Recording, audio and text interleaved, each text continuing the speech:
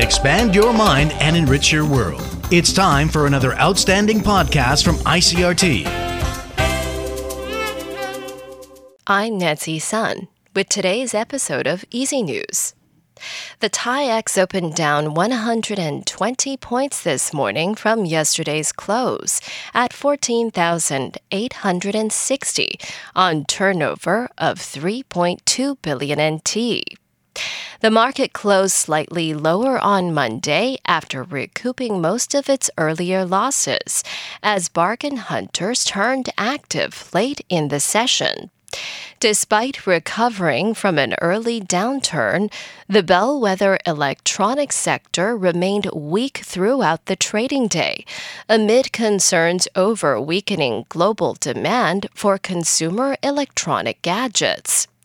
But buying rotated to old economy stocks to provide some support to the broader market.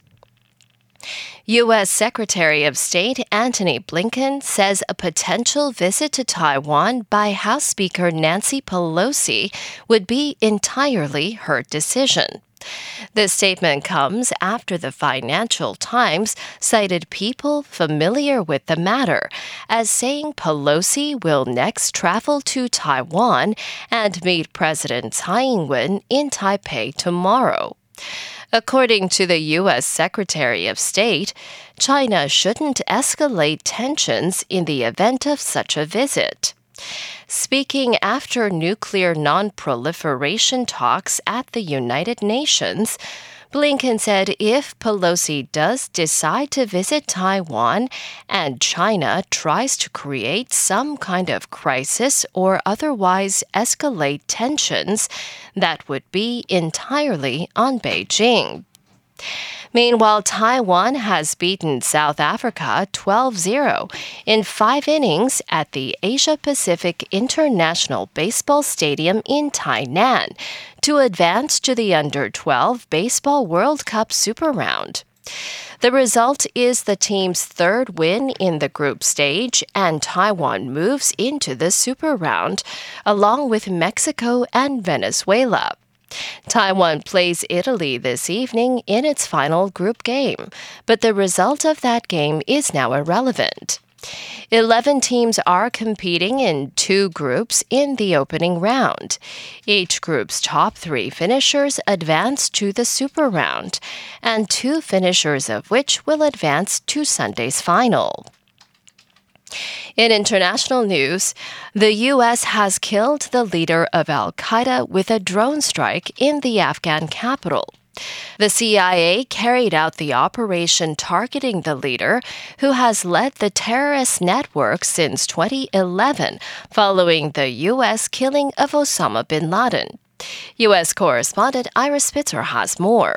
U.S. President Joe Biden confirmed the news of al-Zawahiri's death in a briefing at the White House. The United States successfully concluded an airstrike in Kabul, Afghanistan that killed the emir of al-Qaeda. Biden called al-Zawahiri one of the U.S.'s most wanted terrorists and said that he and Osama bin Laden plotted the 9/11 attacks on the United States together, which killed more than 3,000 people. Biden also said he was responsible for masterminding other attacks, including the bombing of the USS Cole warship in Yemen in the year 2000. A spokesman for the Taliban, who allowed bin Laden to operate in Afghanistan ahead of the September 11th attacks and now again control the country, described the U.S. operation as a clear violation of international principles. Ira Spitzer, San Francisco. And Chinese e-commerce firm Alibaba says it would strive to maintain its listing status both in New York and in Hong Kong.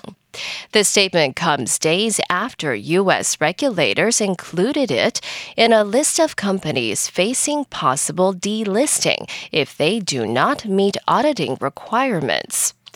The U.S. Securities and Exchange Commission has said Chinese companies may be delisted if they do not give American regulators access to their financial statements and auditing processes, as is required of other companies.